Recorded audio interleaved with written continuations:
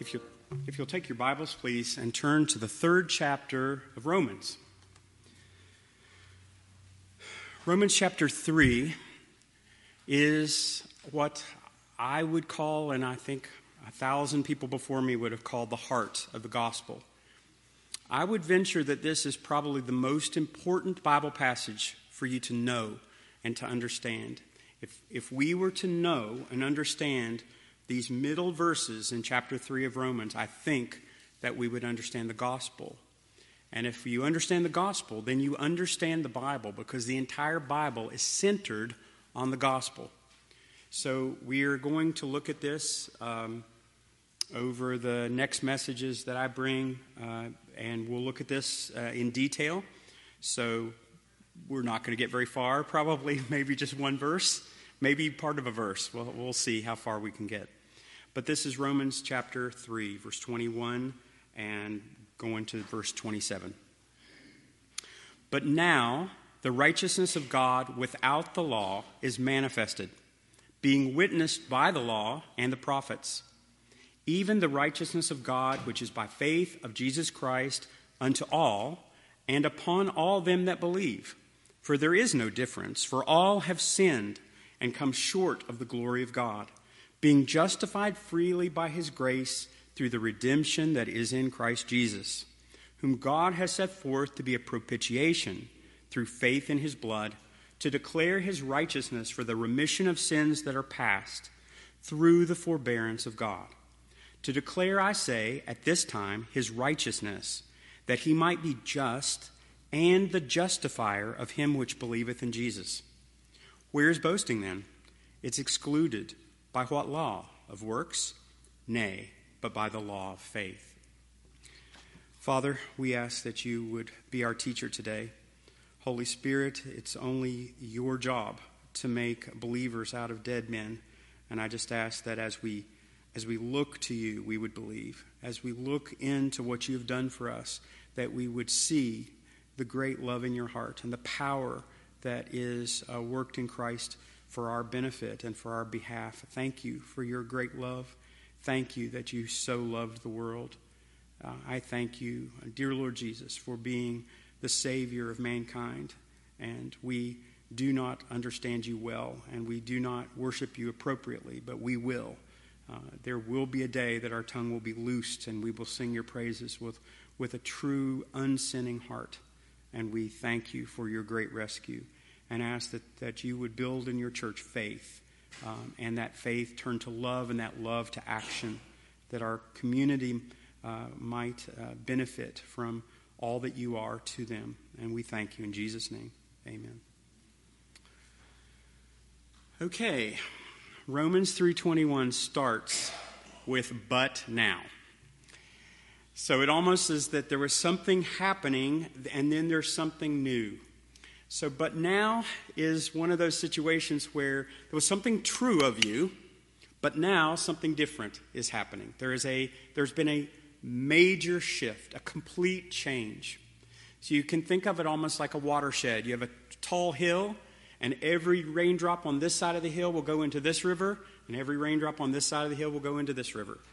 That you could separate a person's life with words like "but now."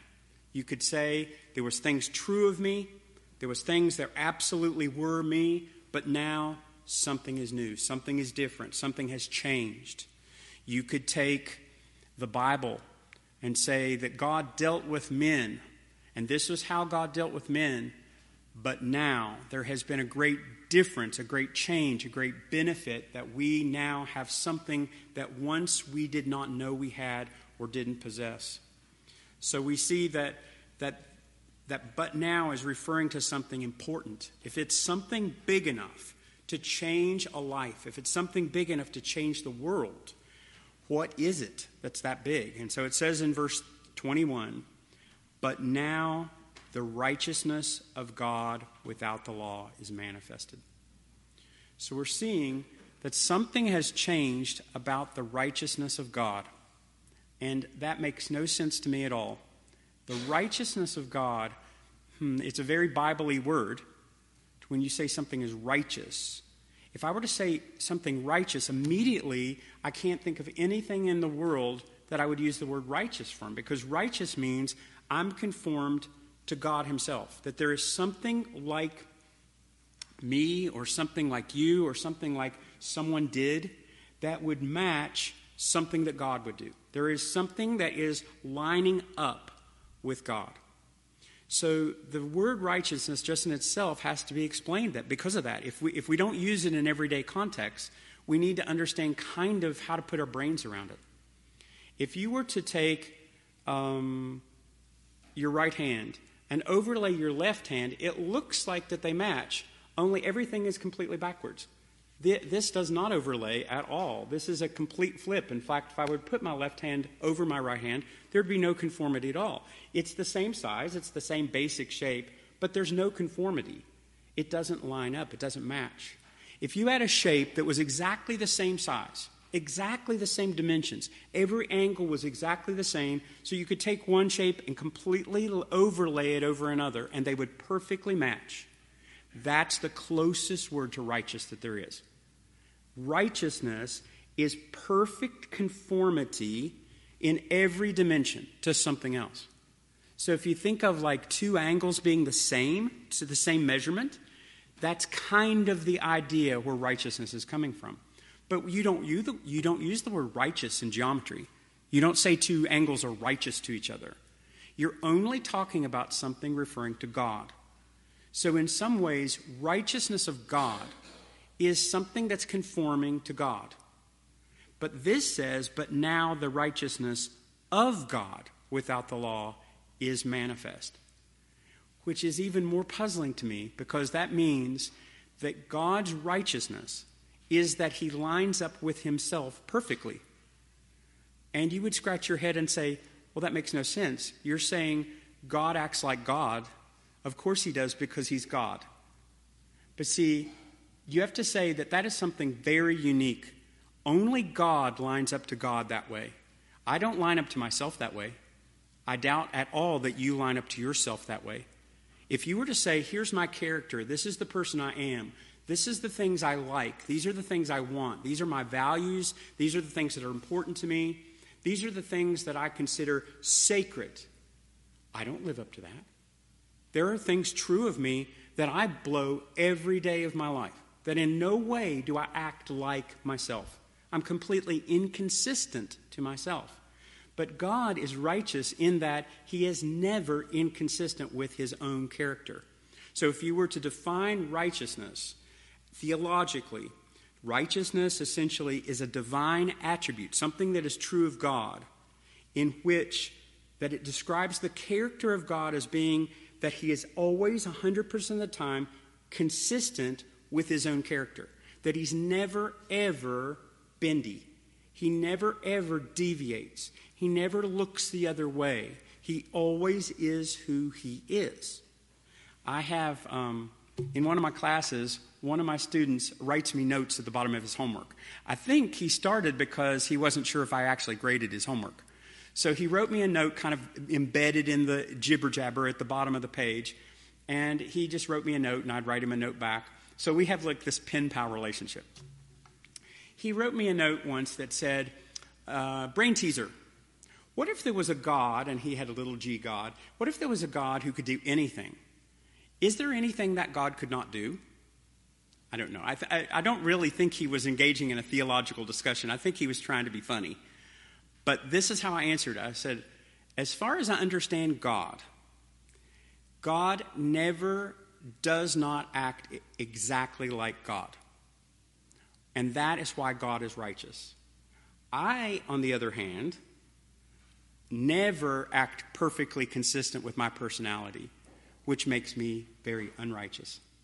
Now, specifically, if I wanted to be theological with him, I said, I never conform with God's character, which makes me unrighteous. Because the word righteous has everything to do with God as the standard. God is the shape with the angles and the lines. And anything that lines up perfectly with him is righteous. Anything that does not line up with him is unrighteous. And I am unrighteous. We are fallen. That's a big problem that we have. Even though that we're redeemed, I have a heart that has been changed, and I don't understand it. I have no understanding why that my desires have changed from things that at one time I absolutely loved and would fight for and would parade over, just like all the other paraders, that these are the things I think are important that had nothing at all to do with God's character. But God did something. He arrested me. He grabbed my heart. Why, I don't know. But he showed me himself. He showed me my condemned stance, my status. And he showed me a Savior. And when I looked to him and believed, there is a difference in me, a difference in my heart. I am redeemed. I am not like I once was. And I'm still a failure in every respect. But even as a redeemed person, you cannot line me up, even on my best day, even in my greatest performance. I don't line up with God's character at all. There is something unrighteous about me. But see, God's righteousness is very, very, it requires a lot of things. If you think it all the way through logically to the end, if God is truly righteous, then he only is like his character all the time. In no way does he ever bend. What else that means is if he is righteous, he must commend his own character. He must promote his own character. He must value his own character. He must esteem his own character in such a way that he broadcasts his own character. He publishes his character. It's not like that he's okay simply being himself. He must pronounce what his character is. And since he is the creator, he requires righteousness of all creatures. And that is our worst problem. The worst problem that we have is that God is holy and requires holiness of us. Because I'm fallen. And it's not just if you try real hard, it could happen. It's something that has already been established that this is who I am. I'll always return my bend. Okay? Have you ever taken a seedling or sapling tree and tried to shape it so that when it became a tree, it was the shape you wanted it to be? Okay? There's all kinds of stuff you can get. You can get like bendy wire and you wire the branches, or you can get like guide wires and everything. Because I heard a proverb once, it said, it's not a Bible proverb, basically, as the twig is bent, so the limb is inclined. So you can take a small child and train him up the way he should go, and when he is old, he'll not depart from it. There is something true about that. But my character, even on my best days, is not like God's. There's an unrighteousness to me, but God requires perfect conformity. He said, you will be judged one day, Brian. There will be a last day of your life. You will exhale for the last time. And when you open your eyes, you will be in judgment. And your judgment will not be on, did you try real hard? Or how did you do? Or did you work on this? Or did you work on this? I'm going to lay your life over that of my beautiful son, and it must match perfectly, or there is no hope for you. Now, to hear that, or some variation of that, is to be prepared for the gospel. You must hear that before the gospel makes sense. The gospel here in 21 doesn't make sense really on its own. If you were just to say that now the righteousness of God without the law has been manifested, that doesn't offend me, it doesn't scare me, it doesn't anger me. It does nothing to me because I'm insensible to that.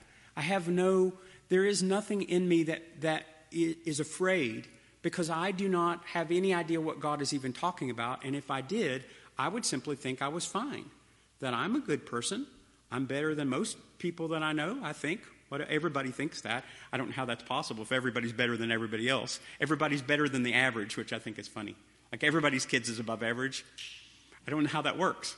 But that's how I think. That's how you think. That's how all of us think.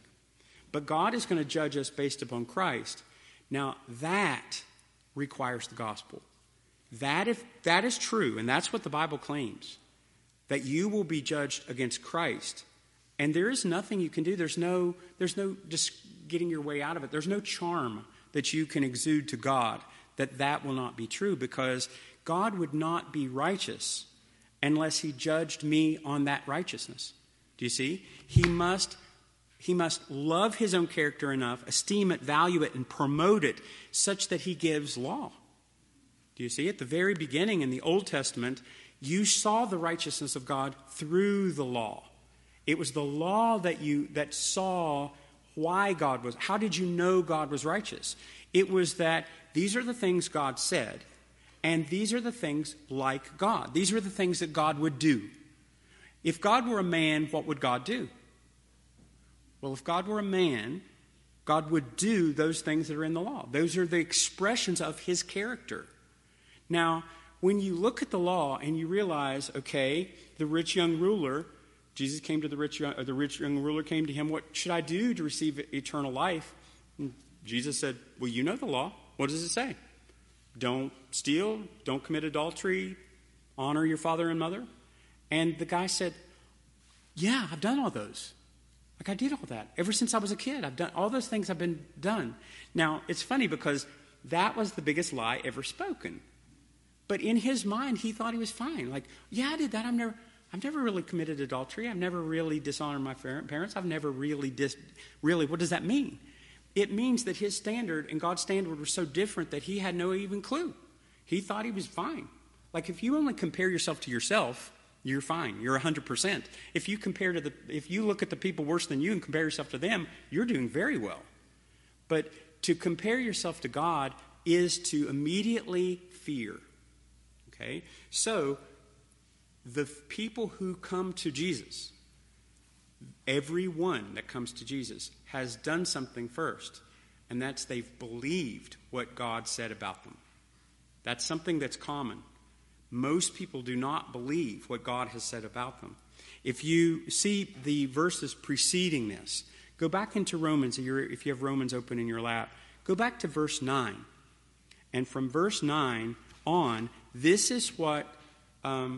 let's go to 10. Let's go from verse 10. So from verse 10, this is essentially a summing up of what Paul has said about the entire world. That the entire world is not right before God. That all of us, no matter whether we're religious or irreligious, whether we're cultured or ignorant, it does not matter. Where we're rich or poor, there is no category that you can put yourself in that makes you somehow right with God, because all of us, God has called sinners. Okay, this is from Romans 3:10. As it is written, there's none righteous, no, not one. Do you see? He even emphasizes it. Because if he said there's none righteous, I would just say, what does that mean? We're all kind of, no, not one. There's not one person that's ever lived that's earned his right to claim righteousness in front of God. Because remember what righteousness is. All of the angles is exactly the same as God's angles. Every length is the same as God's length. Morally, I'm exactly the way God is. That's what I'm claiming to be.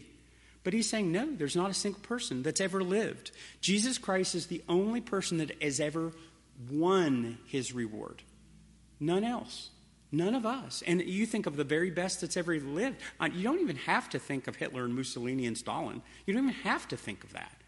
You don't have to think of the worst of our examples. Every one of us, no matter how good, has not in any way kept that standard. There's none that understandeth, this is verse 11, none that seeketh after God. They're all gone out of their way. They're all together become unprofitable. There's none that doeth good, no, not one. And that's an indictment. And nobody likes that. Nobody likes that. You do not speak into someone's life and said, you are not good. There's no bigger insult.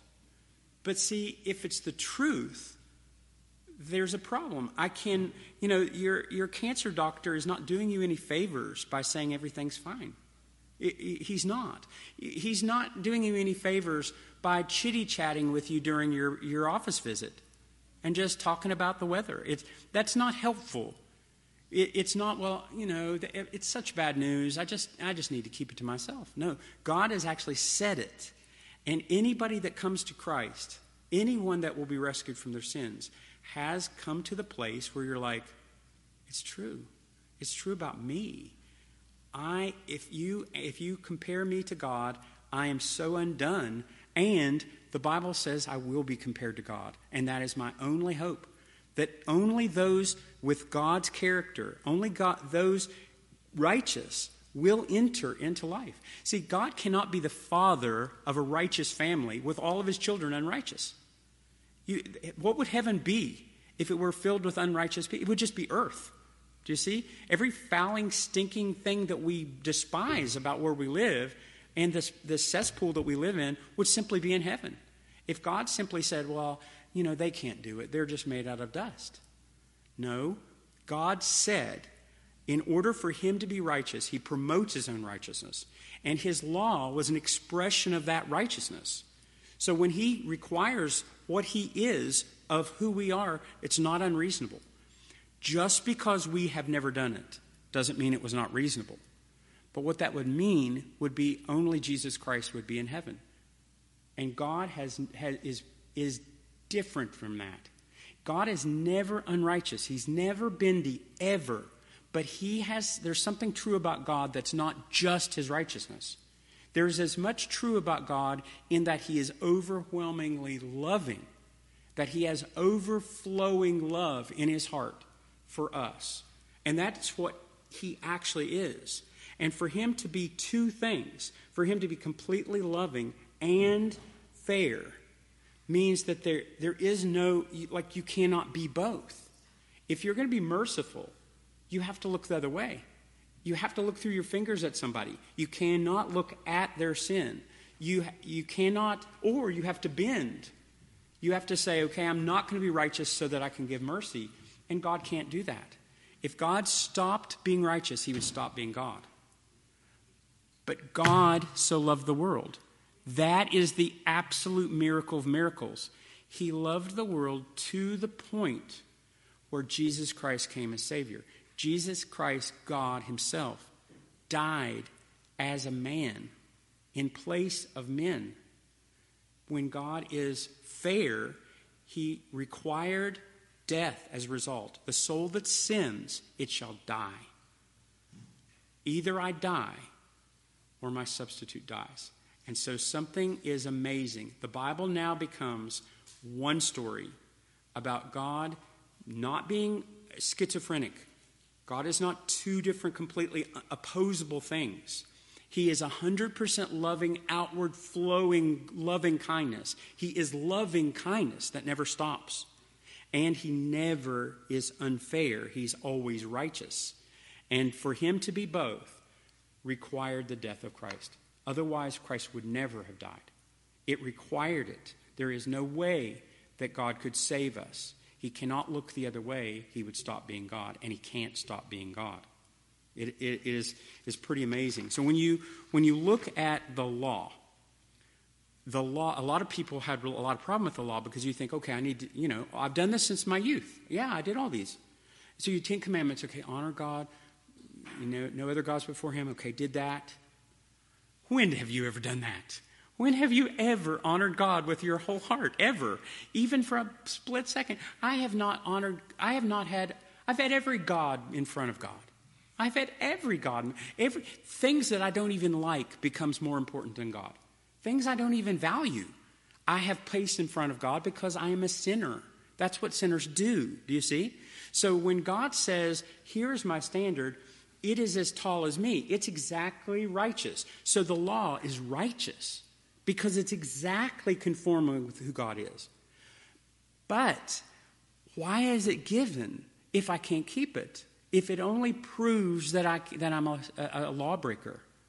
Do you see what God has done? For 1,000 years, people had the law, realizing in their back of their head that they couldn't keep it. But what happened, it forced you to then say, I can't meet God's standard. I must look to God's mercy. I must seek out his mercy. God has given me mercy, and he has provided for me a Savior. Do you see? The law has a big switch and switches you all the way up through the yard until you come to Jesus. That's what he does. That's the purpose of it. It's not so you can think, oh, yeah, I'm doing a good job at this and that and the other thing, or I'm better than so-and-so. What it does is it forces you to come to real terms, but you haven't done it, and it forces you to the Savior. The Savior is the righteousness of God without the law. And we're going to look at that next week. We're going to look at that much more contained next week. So that's the problem. If we were to have kept the law, we would be righteous. This is from Deuteronomy 6:25. So this is at the end where the law has been given and the law has been restated.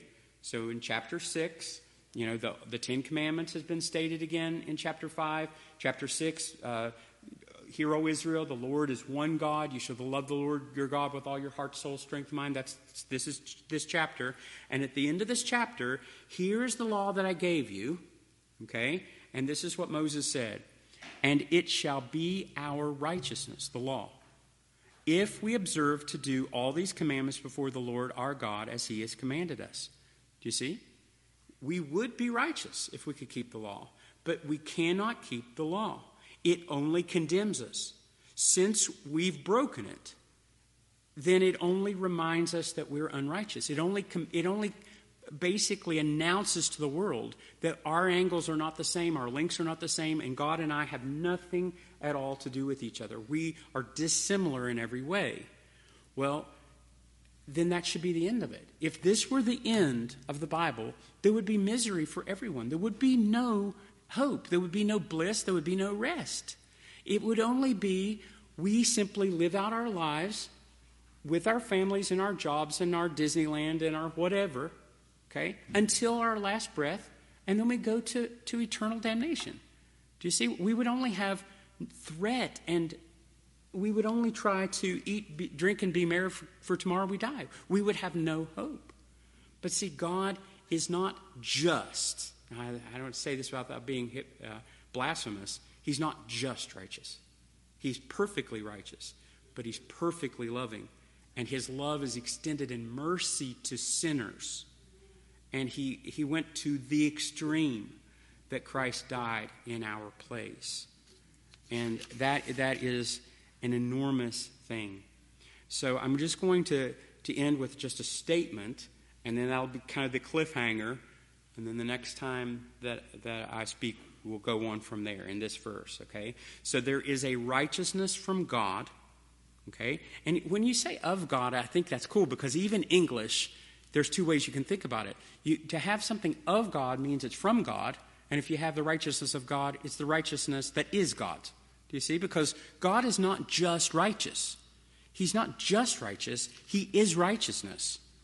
That's different. It's not just, you don't describe him as righteous. So, for instance, this is Psalm 145:17. The Lord is righteous in all his ways and holy in all of his works. Okay? So in this case, it's an adjective. It's describing him like he's this way. He's righteous. But he's more than just righteous. He is righteousness. This is Jeremiah chapter 9. Okay? One verse in 24. Jeremiah 9:24. But let him that glorieth glory in this, that he understandeth and knoweth me, that I am the Lord which exercises loving kindness, judgment, and righteousness in the earth, for in these things I delight. Okay? Josh, could you put that one up? Jeremiah 9:24. Okay? Look at this at the end. For I am the Lord which exercises loving kindness, judgment, and righteousness. These are the three things God says is absolutely true about him at the same time. And if you look at him, you're like, how can they be true at the same time? If he exercises loving kindness, that is love that's extended to you. Like love on purpose towards you. That's loving kindness. That's what he says is completely true of him. God also says he's completely true of him is his judgment. That his judgment is he's going to act accordingly to anyone unrighteous. That there will be judgment to anyone unrighteous. And that his righteousness he will not bend. There's no curve he'll ever grade on. He will never in any way look the other way. He'll always be exactly who he is. His angles will always match. But he's also loving kindness and he's also judgment. Now this is hard because what that means is in order for him to be righteous and loving and judge, we must go to hell. That's 100%, unless you want to add the most unbelievable thing that's ever been uttered, in the world. And then that's Jesus Christ, who lived flawlessly, perfectly, and infinitely. He infinitely pleased God. He infinitely suffered. And God is satisfied. And this verse says that this righteousness of God without the law is manifested. So we'll continue that and see what in the world this means and how this means to us. But I believe that there's been enough gospel presented to where you're like, oh, Lord Jesus, I had no idea that I've offended you. Lord Jesus, I had no idea who you were. I had no idea how I've offended a holy, holy, holy God. I had no idea that you would have expected me to truly be like you. I thought everything was fine. Would you rescue me? Would you rescue me through the Savior that you've offered to me? That it's been manifested, it's in your face, that God has shown you mercy because that's who God is. And as He prepares us, He changes us. So I would ask that as we continue in this study, that you'll read through Romans 3 100,000 times and pray over it. Pray on your knees over it and thank the Lord for it. And search yourself. I'll search myself. And we'll see in what way are we not righteous, and that we have a righteous Savior that counts for us. And that when you go to heaven, you will wear white, we saw today. Why? Because Jesus earned it for you. Amen.